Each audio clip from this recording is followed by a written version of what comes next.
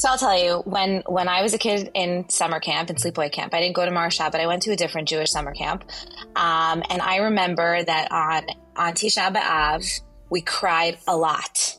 We cried about people who were sick, and we cried about motorcycle accidents, and we cried about all kinds of things. And never once did I, or not in my conscious memory, do I recall mourning the destruction of the Beit HaMikdash. It seemed like there was this need to impose upon the campers this deep sadness. And once we cried, check, we cried, we did it, we accomplished.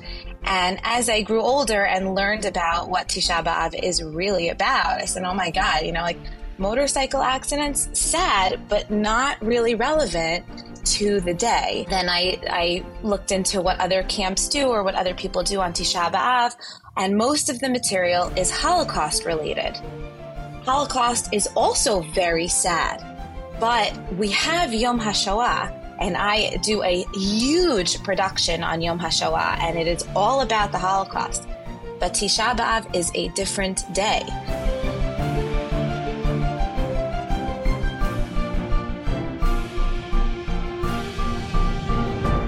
Welcome back to another episode of The Jews Next Door, where we are all about raising the next generation of passionate and committed Jews. I'm Rabbi Manchel, and in this episode, we're going to be focusing on how to parent children to appreciate and really tap into the 9 days, the 3 weeks, and ultimately Tisha B'Av. By way of introduction, the Chassam Sofer, who was the preeminent leader of the Jewish people in Austria-Hungary, the Hungarian Empire during the first part of the 19th century, once said that whoever mourns over the Beis HaMikdash during the 3 weeks will merit to have good children.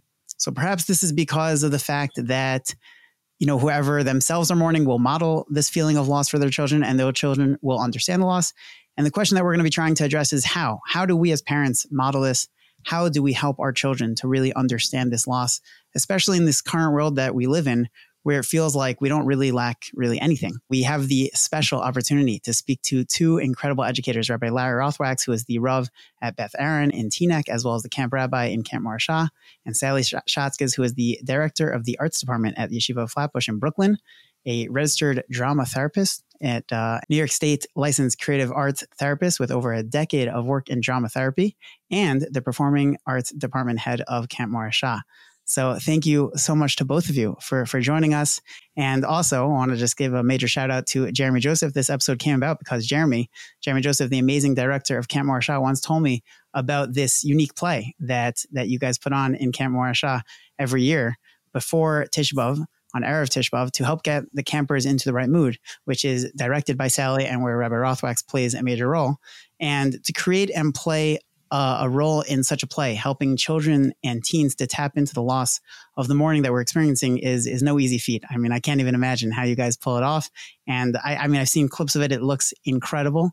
And it really says a lot about both of you and as well Camp Marasha, for who really their experiential education is a core part of their mission. And a really special thank you to Camp Marasha for sponsoring this episode and for their dedication to the Jewish people and the education of the Jewish people. So thank you so much again to Marasha, and thank you to both of you who, I don't know how you're doing it, taking time out of your busy summers to take time to talk about raising the Jews next door. Thank you so much for including us. Thank you for having us. Okay, so let's first things first, in terms of this Tisha B'Av play. How did this play come about in the first place? So I just have to correct a little bit of a misnomer. So it's not the play, it's a play. Every year we do a different play. Over the 8 years that I've been working in Camp Marasha, I have written 5 original plays. We've redone 1, and we did something already existing 1 year, or maybe we've redone 2. I lost count, but I try to write a new play each summer. Wow. So it's not just about directing the play and acting in the play. It's also pre-summer preparation in playwriting for me. And the reason that I write a play is because I am not aware of any theatrical material out there that seems appropriate and relevant to me for Tisha B'Av. So when I cannot find good material, I write my own material. Wow, that's amazing. Tell us about that process a little bit. How do you go about creating content and that is appropriate. Like you said, you didn't find anything that you deemed appropriate. So how do you? So I'll tell you, when I was a kid in summer camp, in sleepaway camp, I didn't go to Marsha, but I went to a different Jewish summer camp. And I remember that on Tisha B'Av, we cried a lot. We cried about people who were sick, and we cried about motorcycle accidents, and we cried about all kinds of things. And never once did I, or not in my conscious memory, do I recall mourning the destruction of the Beit HaMikdash. It seemed like there was this need to impose upon the campers this deep sadness. And once we cried, check, we cried, we did it, we accomplished. And as I grew older and learned about what Tisha B'Av is really about, I said, oh my God, motorcycle accidents, sad, but not really relevant to the day. Then I looked into what other camps do or what other people do on Tisha B'Av, and most of the material is Holocaust related. Holocaust is also very sad, but we have Yom HaShoah, and I do a huge production on Yom HaShoah, and it is all about the Holocaust. But Tisha B'Av is a different day. So I set out to try to create theatrical productions that are different from what's out there, different from what people are doing, and not seeking to just check off the box of making people cry. Actually, my shows don't often make people cry. I am about getting my audience to be self-reflective, to really sit and to think and to process. And that's why when I build my shows, I also involve the educational programmers in our camp so that we can create programming around the play. So everybody sees the play and goes directly into shir. And we're actually doing some things we prepare the campers, and we're actually going to involve parents this year a little bit. We're preparing everybody pre-show, and then we have the post-show debrief. So it's really educational theater. Wow, that's incredible. And Rabbi Rothwachs, what role do you play exactly in this? So I play a similar role to how I have been playing my role in this conversation thus far, and that is to follow the lead of Sally, who's just an extraordinary playwright. And really a very, very gifted educator for reasons that she just mentioned. If I wanted to, and I don't think that this is the purpose of this conversation, I could make a case that crying on Tisha B'Av about motorcycle accidents, and certainly, lahavdil, something as extraordinary and catastrophic as the Holocaust, are in fact appropriate on the day of Tisha B'Av. But Sally, to her credit, is doing something that admittedly, often as a rabbi, and I know many of my colleagues just take a pass on, and that is really trying to take ourselves back into history and to try to figure out how to extract meaning from the essence of the day, at least historically, in terms of how this all started, rather than just say, as she said, we can sort of check a box. In terms of my role, I am not the playwright, certainly not. And I'll even say that when I look at Sally's scripts in the beginning of the summer, when she hands me one, I have looked at them and say, I don't understand what's going on here. I don't understand what the purpose of this is. I don't know how this is relevant. How does it come together? And slowly but surely, as the different scenes sort of materialize, and she directs us with. She's very chilled and very relaxed, but really has sort of a vision that she sees through over the course of several weeks. It's rarely for me personally until the actual day itself, sometimes actually showtime, where suddenly it just clicks. So it is something obviously that is, there's a lot of vision and a lot of thought and a lot of creativity that goes into it beforehand. I will tell you personally, I am a performer, for lack of a better word, professionally. I mean, that's one of the things that I do is I get up in large audiences and I speak. As Sally knows, there's a part of me, again, just a part of me that really, really does not like acting in plays. It feels it feels scripted, and it feels as if I am being told exactly where to stand, what to say, when, and having to remember even a simple line or two is something that I find, very overwhelming. At this point, it's a little bit of a running joke between the two of us because, I'll do anything to, so to speak, get out of my part. But I appreciate the role that I play. And it's not because, and I mean this, it's not because I'm, by any stretch of the imagination, the most suited for this part in terms of my acting capabilities. But as the rabbi of the camp, I do think, and I do appreciate how it does add a lot of meaning, and I'll even say credibility to this entire effort. I'm not much of an entertainer, even though I am a performer. And to show the kids, there's the rabbi, and he's sometimes wearing costumes that you wouldn't really see him wearing, even on Purim. But, part of telling this story, I think that in of itself imparts a very important message. So I'm proud to be part of it. It's awesome. I wish I'd have had you guys in costume today. You were saying it's really, you're not trying to get them to be sad about, the Holocaust, the motorcycle accident. So how do you accomplish that goal of really getting them to tap into the loss of the Beit HaMikdash? Well, every year the play is different. So sometimes we jump back into history, and I'm always researching the different things that happen on Tisha B'Av and creating vignettes from those time periods, or going back into history in times of persecution and creating vignettes there. But then I always need to bring it back to today to make it relevant for our campers. So each year is a different process, and I'm inspired by different themes. I'll tell you about this year's play. This year, our play is called Second Glance, and it was inspired last summer after our show, which was called In Every Generation. After the show was over, I was kind of debriefing with a friend. We were going for a walk, and I was just looking at all the campers and thinking about how after this labor of love that I created, they go back to their daily lives and their all the things that they do in camp. And I was just kind of mulling over how sometimes self-involved we can be, not just our campers, but campers everywhere and staff too. We're very self-involved. It's a self-involved generation. We're the selfie generation. At least our campers are coming from the selfie generation, where they are constantly looking at themselves, but never really looking at themselves. They're creating these looks that they want to see in themselves, and especially in the post-COVID world where we spend hours and hours and hours on these Zooms looking at ourselves, right? We're not supposed to see ourselves so much. That life isn't full of mirrors. But now when we carry around our phones, we're constantly looking at ourselves and taking pictures of ourselves and making faces. Anyway, I have that running battle with my kids. I keep telling them, stop taking selfies. I always say, Hevel Havalim, it's all vanity. It's all vanity. I drive them crazy. But anyway, so I had this idea that I really wanted to write a play about really looking at ourselves in the mirror.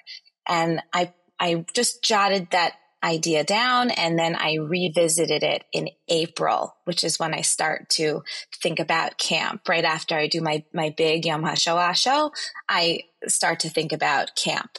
And I came back to this idea of looking in the mirror. And so the show is called Second Glance. So it asks us, what do we see when we look in the mirror? And then what do we see on second glance? And the goal of the show is to really ask our audiences to go back to the mirror, but before they go back to that mirror, to really stop and think, how did I get here? Who am I? What are the sacrifices and the work that people had to do in my family, in my nation, in my history to allow me to arrive at this place in time? Because we didn't just land here, although it feels so nice to be in Camp Morashah, where everything is catering to everybody and everything is planned and beautiful and neatly packaged and color coordinated. And it feels so lovely, and it's easy to forget that we do not just stand here at islands unto ourselves. We come with history. Family history, personal history, national history, collective history. So that is what the show is about. And it's about a girl named Eliza and her contemporary family. And she's looking in the mirror, as most teenagers do often. And her parents ask her to take a second glance. And so she's looking in the mirror, and they begin to tell her stories about the Elizas that came before her, the Elizas that she was named for. And there's an Eliza in 1973 that she was named for. There's an Eliza from 1940s and an Eliza from the early 1900s. And so those vignettes come alive. She looks in the mirror and she does these movements, and we see it in a second mirror, the Eliza from the past appears doing the same movements. And then that scene comes to life. Wow. Wow. That sounds very powerful. And you're saying the debrief afterwards is where you get them to really tap into their own, emotions and really making it personalized. Right. I want the campers to really think about, so who sacrificed or who worked really hard in order for me to be here today? And once they're in that mode, so I had to think about, once I get my audience into that mode, I then have to provide them with some content to latch onto, right? They may be willing to look in the mirror and say, okay, where do I come from? Who am I named for? And they may not be able to answer that question. And that's why we're going to do some parent involvement.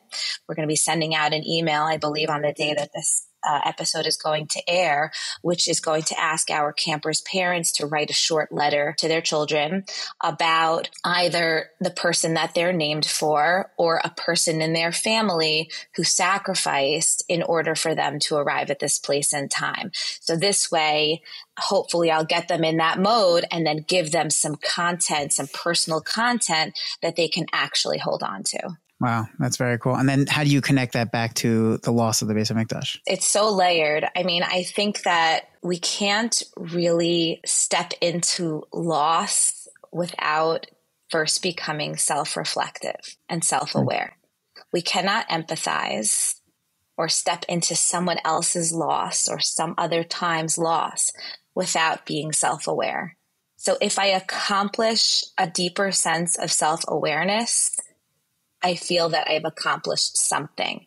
And then because Morasha has wonderful, wonderful programming, and because I'm working with the educational staff, I am hoping that we will build on that self-awareness as we go into Eicha and the keynote and all the programming that happens around that. Got it. Wow. Yeah, I think that was, I think that's a very important point, because some of Sally's productions have offered, vignettes that bring us all the way back, 2,000 years. Some of them, as the one that was just described. And by the way, even though Sally says they don't always make everybody cry, I don't know about you, Rabbi Michelle, but even though I heard the concept already, I am brought to tears once again as I sit here just hearing the concept. It is very chilling, and you see how it includes a very, very thoughtful method of education. And while, the kids of Marasha, and I would say by extension the staff, even the adults, are the direct beneficiaries of this sort of thoughtful and creative educational model, is something that we would all benefit from in all forums. If only, I don't know that I would be able to pull it off, but if only I can, reach out to the parents, it's the living parents of all my congregants in shul, and try to, pull off a similar stunt, if you will. I think it would be extraordinary. But I just to go back to the point that I was saying, what Sally does, I think, very, very effectively is she creates bridges from present to past. That is not simple. And I think what she meant, and I don't want to speak for Sally, but like the motorcycle accident, there must have been something that happened right then and there. And so you could touch it, you could feel it. Even the Holocaust, and not to suggest that this is easy and simple for our generation, I think there are still, many among us who can still feel like we can touch that those of us who still have or have met, survivors and have seen the numbers on their hands, there is something that remains that's real, that's tangible, that's concrete. Once you go back 100 years or something that doesn't loom quite as large as the Holocaust, it becomes a real challenge for us. And I think, what Sally does very effectively is create that bridge. Once the bridge is created, it's actually not quite as difficult to go ahead and to just go back another 500 years, another 1,000 years, 50, because the concept is there already. Like she said, where did we come from? And the pass off, if you will, to the programming and educational staff over here is almost seamless at that point, because the kids have been primed to be able to think of, not, what did I do this morning? And, what are we having for lunch? But the world and our history and our people is so much larger than we ever appreciate in the moment. Sounds so powerful. I wish I can come up to Marsha just to experience it. I'm sure we can get you a guest pass if you want. Sounds good. So I'm curious, how can parents, we don't all have that mind that Sally has to be able to create that bridge, like you were saying over Rothwachs. How can parents, in a way, create that bridge? And is there a way that parents can create that bridge in order to help their children to be able to tap in a little bit into what's the loss, or even just to self-reflect how all of these different, the themes that you've brought out over the years? Is that something that parents can do without having a full-on play? And through both of your creative minds and your incredible educational minds, what are your thoughts? I mean, I think it's a really good idea to take some time to sit down with your kids and talk about your family history on Tisha B'Av, and then to ask the question, why are we talking about this? Why is this relevant on Tisha B'Av? I think some of the, it's very difficult to step into loss that happened so long ago. And when it comes to, for example, the Holocaust, we can still touch it.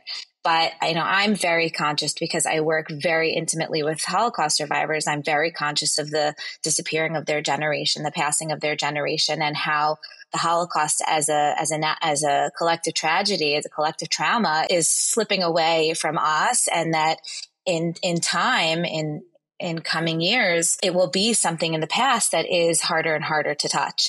And that's a loss in itself, right? To lose the ability to touch our past, our trauma, our loss is a loss in and of itself.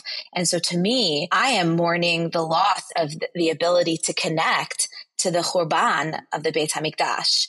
And so just to talk about that, as opposed to focusing on exactly what happened and who was there and what did it look like, just this idea that our history is constantly being made and lost, and how do we hold on to it, and how do we allow it to slip away without completely losing touch with it? How many events happen? How many awful pogroms and moments of persecution happen in our history that we are not connected to because we don't even know about them, and they happened so long ago. So just to have that conversation, I think, is important with our kids, and also we need to be able to acknowledge that we cannot carry out this form of mourning for 24 hours with our children. It's not reasonable that on a 25 hours of a summer day that we are going to really be able to insist or force our children to be in a state of mourning for that long. I mean, even, God forbid, when a child is experiencing real grief in their family, it's a very difficult thing to get the child to sit down and process the loss. Developmentally, they're not even able. It's hard for adults developmentally to process loss. So for a child to be in a state of mourning or grieving over something that happened thousands of years ago for 25 hours is just not realistic. But to set a goal of a moment of real conversation and self-reflection that is not happening on every other day of the year, only on Tisha B'Av, a special conversation in a special place or with a special permutation of people in your family, that I think is a reasonable goal for parents. Yeah, totally. I'm curious, just in terms of the age, what age do you think that children are able to handle that type of conversation? Rabbi, you want to answer? Sure.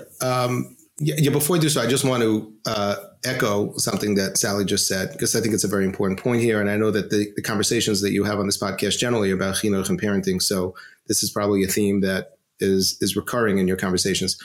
And that is that we cannot expect as parents to train, to educate, to inspire, to inform our kids regarding anything that we ourselves are not, attempting at the very least to tap into.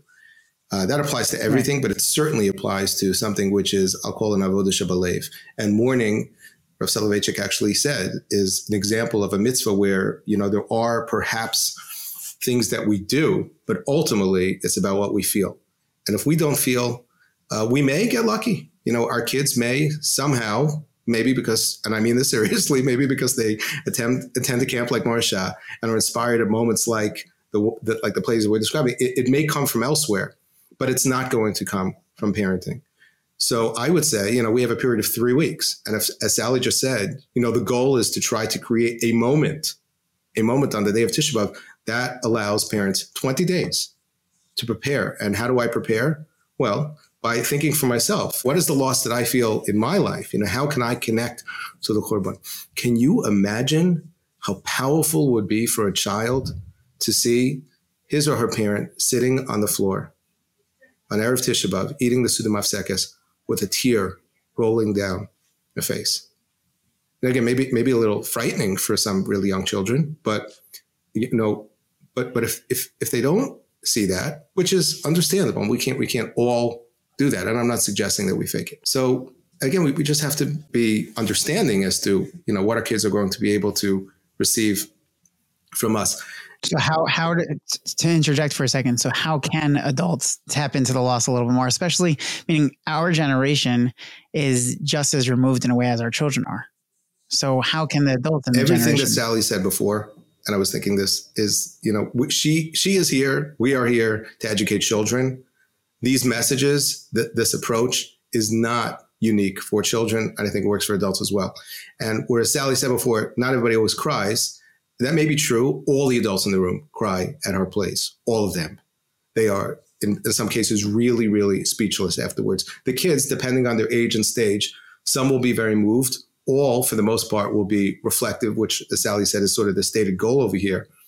But, we are, at the end of the day, we're just older kids. That's all we are, and to the challenges that Sally started this conversation off with, the fact that we are the selfie generation and that we are we lack the time and the ability and the focus to be introspective. These are all real barriers when it comes to developing any sense of spirituality. So we can, broaden this conversation, just talk about prayer in general, how challenging prayer is. So what's the answer? The answer is, I hate to sound like, this is not the answer to everything, but let's start by disconnecting literally and figuratively a few times during the day.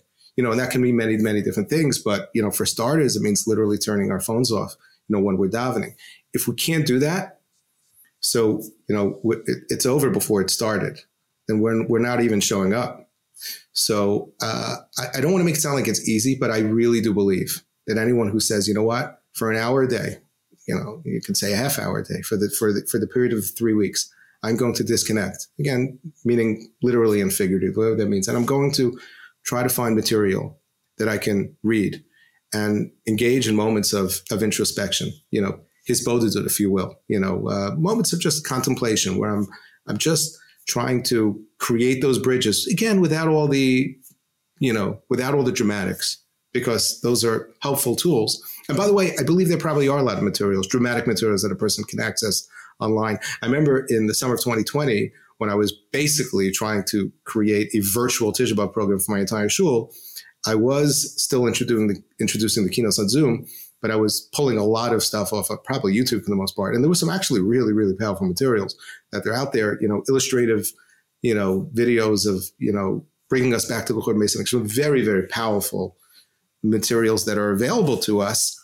And I think if this is something that we want, I think we can. I want to say, and this is not in any way whatsoever to be, God forbid, a disparaging knock at anything on something like Chavis Chaim Heritage Foundation as an example of an organization for several decades now that have been putting out extraordinary, materials and reaching tens of thousands, maybe hundreds of thousands of people one day. That's not what we're talking about over here. Those are successful efforts to try to create meaningful content for the day of Tisha B'Av.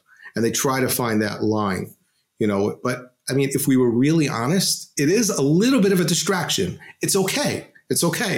But it's making the best of an otherwise difficult situation. So there you have sort of an implicit acknowledgement from, I'll just say, the entire Jewish world, the Haredi world, that this is really, really, really difficult. And so therefore we're not, asking rabbis to get up there to talk to adults about what happened at the time of the Chorban Beis Hamikdash. We're talking about issues like Lashon Hara, which is really, really important. And maybe, with connecting it back to, so this is challenging for all of us. And I'll say one more thing. We can acknowledge that to our kids. I say this to parents all the time. the greatest gift that we could provide our children is being honest with them in every situation for the most part, and letting them know when we find something difficult and challenging, as opposed to pretending we've got this figured out and say, mourn. It's just not that easy. So getting back to the question of, in terms of the ages, what ages would you say it's appropriate to start these conversations with our children? And then I guess, when we're dealing with children who are either not yet of that age or who are, older than that age, that, how do we help them? Yeah, I'll answer this very quickly because I've been, hogging the mic here, and then I'll pass it off to Sally. Sally used a very important word before, and that is, developmentally. Chazal were very cognizant of the fact that, there are developmental stages within emotional development and cognitive development. And so there is a concept of an age of chinuch. And even though there is a little bit of debate, because this is not, there's no concrete stage or age, I think for the most part, we assume that before the age of 6 years old, and again, in some cases, maybe 7 or 8, a child, you have to assume for the most part, is just not really able to handle and to process messages having to do with perhaps mourning in general, but particularly mourning the Beis Hamikdash. So it's almost as if there's no real value in trying to impart that. Now, again, we don't disassociate ourselves from our kids during the period of 3 weeks or even Tisha B'Av. We still have to parent them, but we don't try to necessarily bring them in. And so therefore, some of the restrictions, the observances of mourning this time of year, they don't apply to children who are too young. Even though technically a boy at the age of 3 years old doesn't have to wear tzitzis, many say, once you're 3 years old and you're old enough to know what it is, we put it on. But this is very different. This is very different. But then as children graduate to new stages of development and are able to achieve, higher levels of understanding, so then we can introduce new layers. We have to be aware that some of the imagery associated with mourning, and even in Sally's plays sometimes, can be a little unsettling. I mean, they're not scary for kids per se, but some of the noises, and, there have been some very dramatic scenes, which usually end with the lights going off. We run the risk of having, 8, 9, 10, and 11-year-olds who are really scared in the moment. And I don't think that that's the goal here. We're not trying to make, kids scared. So just, I'll say one other thing, and then Sally, you'll chime in. And that I think another really exceptional feature of Sally's productions is that they really do reach all. Using a Talmudic term, it's like a davar sheva chol nefesh. Not everybody is necessarily walking away with the same message, and certainly not on the same level, but you can hear a pin drop. And I mentioned before, the adults in the room are brought to tears, and all the kids they're connected to it. And, one of the reasons it's amazing that the way this is set up is they go immediately, into their chinuch groups to capture that moment and to channel it, is because, not every child and not every group of children are necessarily going to be able to sort of process it and distill it in the same way because of their developmental stage. It's incredible. It's incredible. So I'm curious on that note, in terms of you're mentioning that certain sounds are, scary, and also even just the idea of constantly talking about loss. I guess, how do you, both in camp and then parents in general, how do we strike the balance between setting this tone of loss while, still having, like you said, Sally, you said before, you can't have 25 hours straight of just loss and mourning. So how do we strike that balance? So I'll tell you, like I said before, if parents can set aside a time to create a moment, then that is a reasonable goal. For me, this is my moment. When I put on this production and our campers are doing the prep before, and then they're seeing the show, and then they're going into their shiurim, that's the moment that we're creating. And I hope that it stays with them, but I'm not sure that it will as the fast goes on and the day is hot and long and exhausting. But if we've created a moment, then we've been successful. The other thing that I want to say is that I believe very strongly that when it comes to loss, there must absolutely be an outlet of creation that goes hand in hand with experiencing loss. And so when we are teaching our children or educating our children about something that involves loss, we need to give them a creative outlet. And for younger children, that may mean drawing a picture or picking a word or a movement or something really simple. And for older children or adults, that may mean writing a letter or a poem or something. But in all the years that I've been working with Holocaust survivors in this program, this incredible program called Witness Theater, which started in Israel under the name of Edut, I have learned and believe strongly that if we are just taking in trauma and loss and grief, and we do not have anything to do with it, not someone to talk to, not a conversation to have, not a piece of art to create, then that loss lives inside of us and does not find a home in a way that allows us to be functional humans. And we saw this, it happened a lot with, generational trauma, it happens a lot. But this program that I work with, that I work in with Holocaust survivors came about because there was a drama therapist 20, 30 years ago in Israel whose parents were Holocaust survivors, and she could not hear their stories because they would just sit in her and she didn't know what to do with them. And so she created this program that involves drama therapy and an eventual theatrical production of the stories as a way to take that loss and create with it and turn it into something beautiful and productive and functional and aesthetic. And so I think that in those moments that we create with our children that involve educating around loss, that we also need to provide a space for them to express themselves. And you know your children best. If your child expresses themselves best through art or conversation or song or music or however it is, and depending on their age, we must absolutely provide some kind of creative outlet so that they can process and express. I love that. Rothwachs, you want to, anything on that? All I'll say is that regarding having conversations with kids around loss, just relating this to more sort of, I would say, relatable, perhaps not necessarily typical, but situations that come up from time to time, particularly as I've experienced as a rabbi, when there's a real loss of, let's say, a relative, and there are children involved, let's say, having lost a parent at a young age, or sometimes grandparents, or more tragically, if a child passes away. So we are always very concerned, naturally, about the kids. What are we going to say to them, and how are we going to explain it? And of course, we worry, understandably so, about how they're going to handle it, today, tomorrow, in a week, in a month. And I don't want to oversimplify what I'm about to say, because obviously every situation is unique. But I think by and large, kids handle loss pretty well, compared to the way sometimes adults do. There's a certain an innocence, a simplicity of their understanding of the world.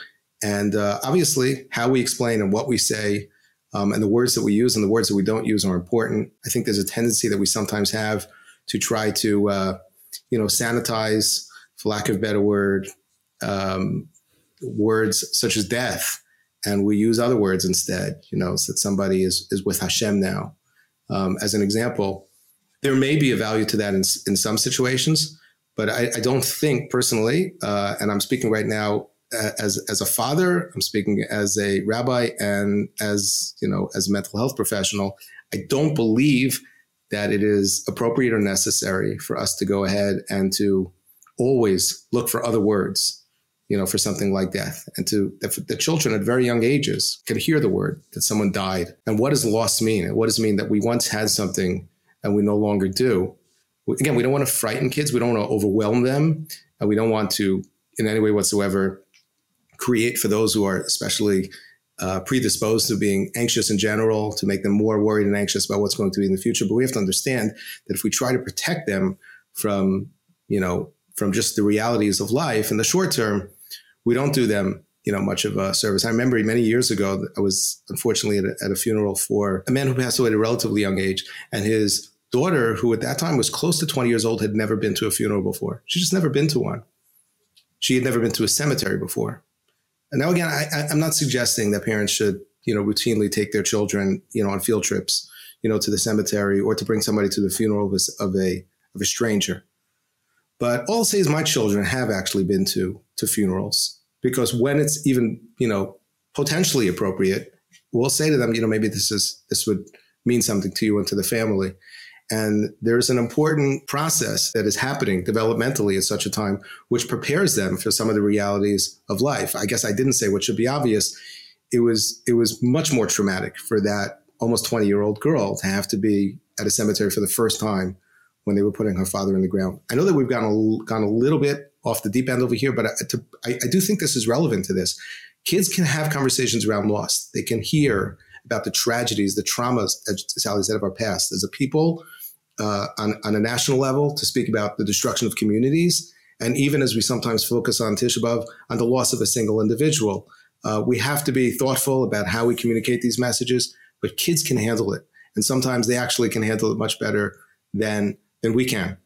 And so we really want to think about, how to be mechanech our children in a thoughtful way in this regard, and not fear that we're going to, set them on some sort of dark path, and they're going to, they're going to fall into, a state of depression because they've been exposed to life and death. These are parts of the world.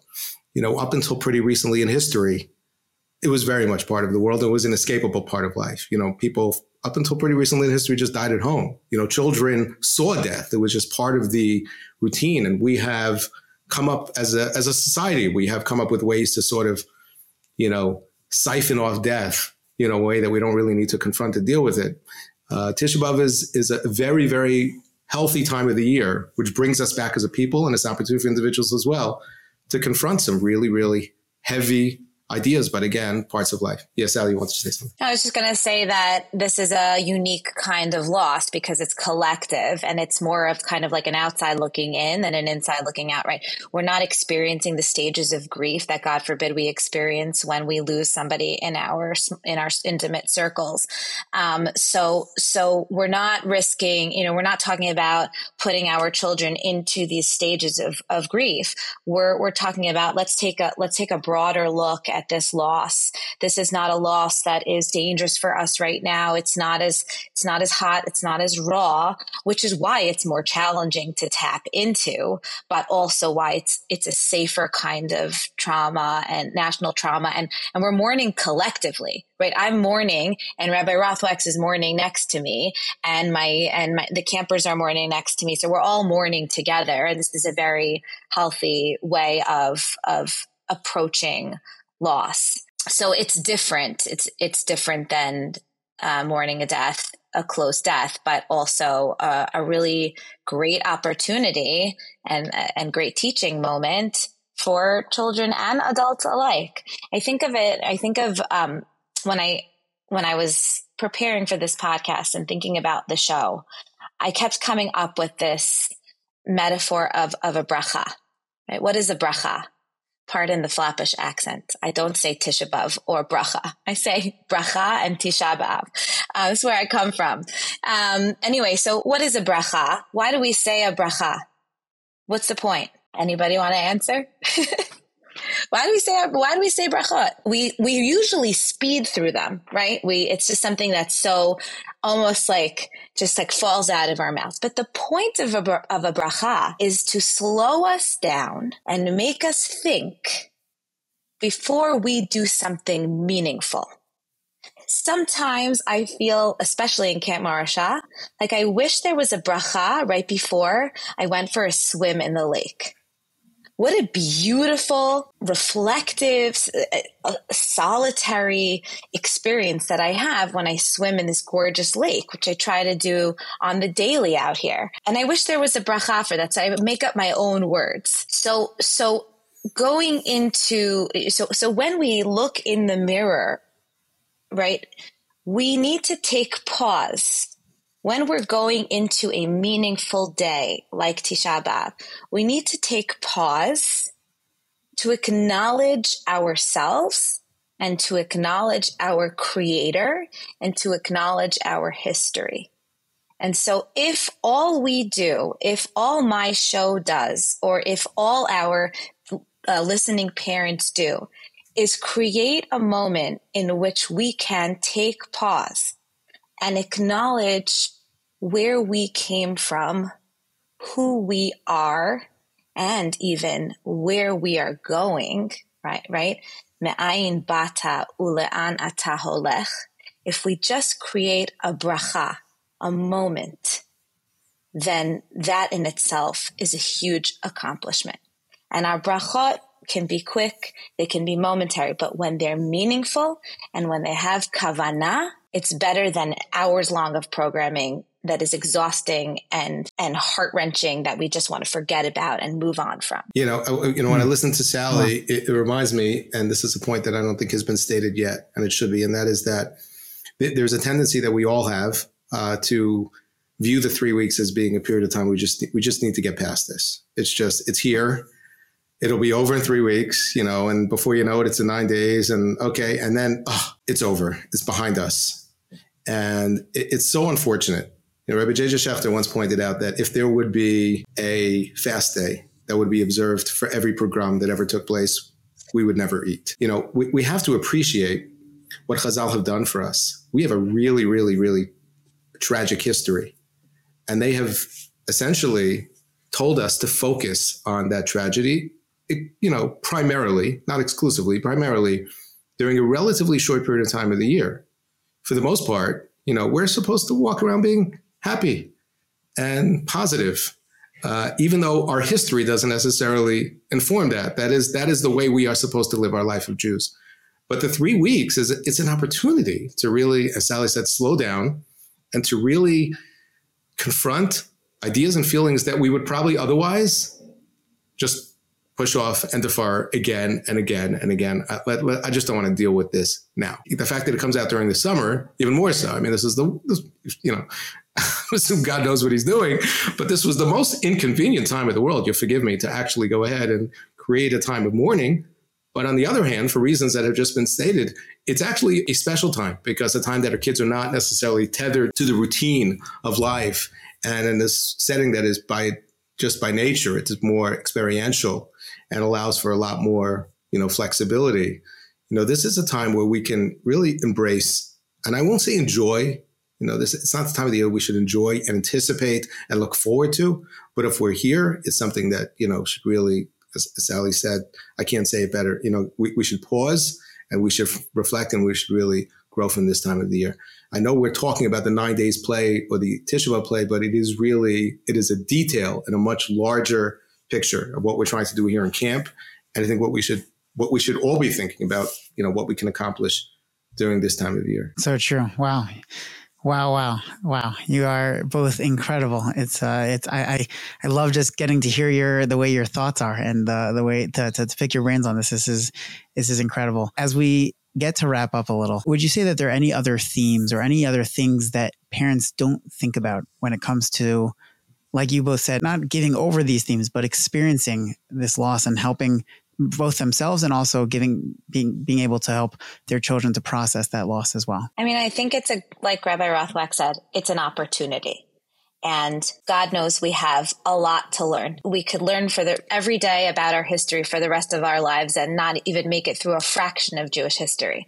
So if we take the time as adults, because I mean, to be honest, who's really doing this? But if we take the time each year, maybe once a day during the 3 weeks, maybe once a day during the 9 days, or maybe just even on Tisha B'Av, to learn about a piece of Jewish history, then we are bringing the past into the present. We are actively commemorating and recalling and reliving and bringing all our history into our present. And that's how we keep our nation alive, right? Creating we have bridge, every year we have a Seder, which is an experience, a physical, audible, visual experience of a really momentous event in our history.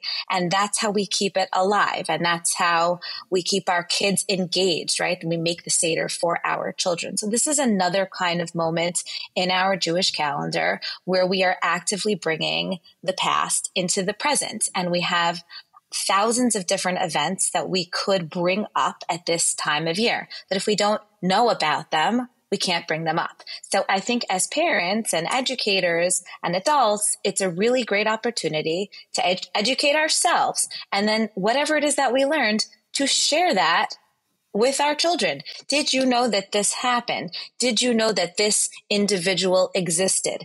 Did you know about this sacrifice that this person made? Did you know that the person who you're named for lived in this kind of way? There's a million different possibilities that could come to fruition on this day for us as adults and as educators and as parents. Wow. Thank you. Thank you, Rabbi Rothwachs. Is any other thoughts that we want to share as we wrap up? I'm realizing at this point in the conversation, it's always better for me to lead rather than follow Sally, because she's always a tough act to follow. No pun intended there. I guess, and I'm probably just repeating a theme that I mentioned already, but when it comes to certain areas of tradition and observance and even halacha, we have to realize that the primary goal is an internal experience. We could argue more broadly that it's true about the Torah in general. The Gemara has a very profound statement, Rahman liba ba'i. I'm not quite sure how to translate that into Sally's vernacular. Rahman liba ba'i. But, yeah, okay, good. Which basically means Hashem desires our heart. And we would do ourselves a great favor if we reminded ourselves that each and every day. But when it comes to certain areas of halacha, prayer being one of them, mourning being another, and there are others, tshuva coming up just around the corner. The ultimate goal is to bring us towards a greater sense of awareness, and it's an internal experience. There's supposed to be an emotional awakening, if you will, that takes place. And that's more important than anything else. And I think that people really need to ask themselves a question. What do I need to do for myself in order to begin to move that needle? I don't think we have to worry quite as much as to whether or not this conforms, with a particular set of instructions that I've been given. There are really very few restrictions that apply during the 3 weeks and the 9 days. And as you can appreciate, like every rabbi, I'm always getting questions about, what about this? What about that? I can't necessarily come up with a creative way out for everybody in every given situation, but there's a tendency, that I have to try to, help people where they are and get to where they want to go. But what I often find myself saying is when it comes, let's say, to listening to music, without getting into a conversation about listening to music the time of the year, it's not. But if what I'm going to be doing is trying to come up with as many ways out of that so that I could make it up until the day of Tisha B'Av and maybe itself listening to music. So the question is, have I succeeded? Or maybe I've really forfeited, a wonderful opportunity to deprive myself of something that at the end of the day, I enjoy music, but it's really not such a big deal. And that small gesture of just saying I'm going to do things a little differently, forces me into this corner where I have to then say, okay, so why? What is this all about? These are prompts. The goal over here is not that we should not listen to music. These are all prompts. These are all designed to sort of get us to stop and to pause and to think about, how I can think about myself and the world differently. And I hope that we've given enough examples this morning about the types of ways that we can engage with that, and we can think about mourning and loss and connecting with our past and where we came from. Once we feel that that's the goal, I think that each and every one of us who is listening right now will be able to feel, okay, I know how to do this. And it's different than trying to figure out the technical dimensions of a sukkah. I mean, that's a very technical question, and it's not about how you feel. It either fits the qualifications or it doesn't. This is different. And it's one that is an avodah shebelev. And I think people really should trust themselves and follow that road and see where it leads you. And if you try, whatever you accomplish will, by definition, be a success. You'll move that needle a little bit and, continue to hopefully be inspired to move in that direction going forward. Love it. Love it. Thank you so much. The idea that we discussed in terms of both, parents themselves just being able to tap into what their own loss is, and being able to, like you said, Sally, having that conversation with their children about, things that they're self-reflecting about, and bringing it to be more personal. And the ideas that you're doing in camp have really, for me personally, this was a very enlightening conversation, and I really appreciated both of your time. And thank you so much for helping us to raise the Jews next door. Really. Thank you. Thank you very much. Thank you for having us. Thank you so much for tuning in to another episode of The Jews Next Door. I hope you enjoyed as much as I did. I'd love to hear your takeaways. Reach out to us. Reach out to me at yair@jenalf.org, hi@jenalf.org. You can check us out on the website. You could leave a question there. We'd love to be in touch. Please be in touch. Check us out on Instagram at Parenting the Jews Next Door. Hit me up on Twitter at yair menshel. And we're on TikTok now too, Parenting the Jews Next Door. So you want to check us out.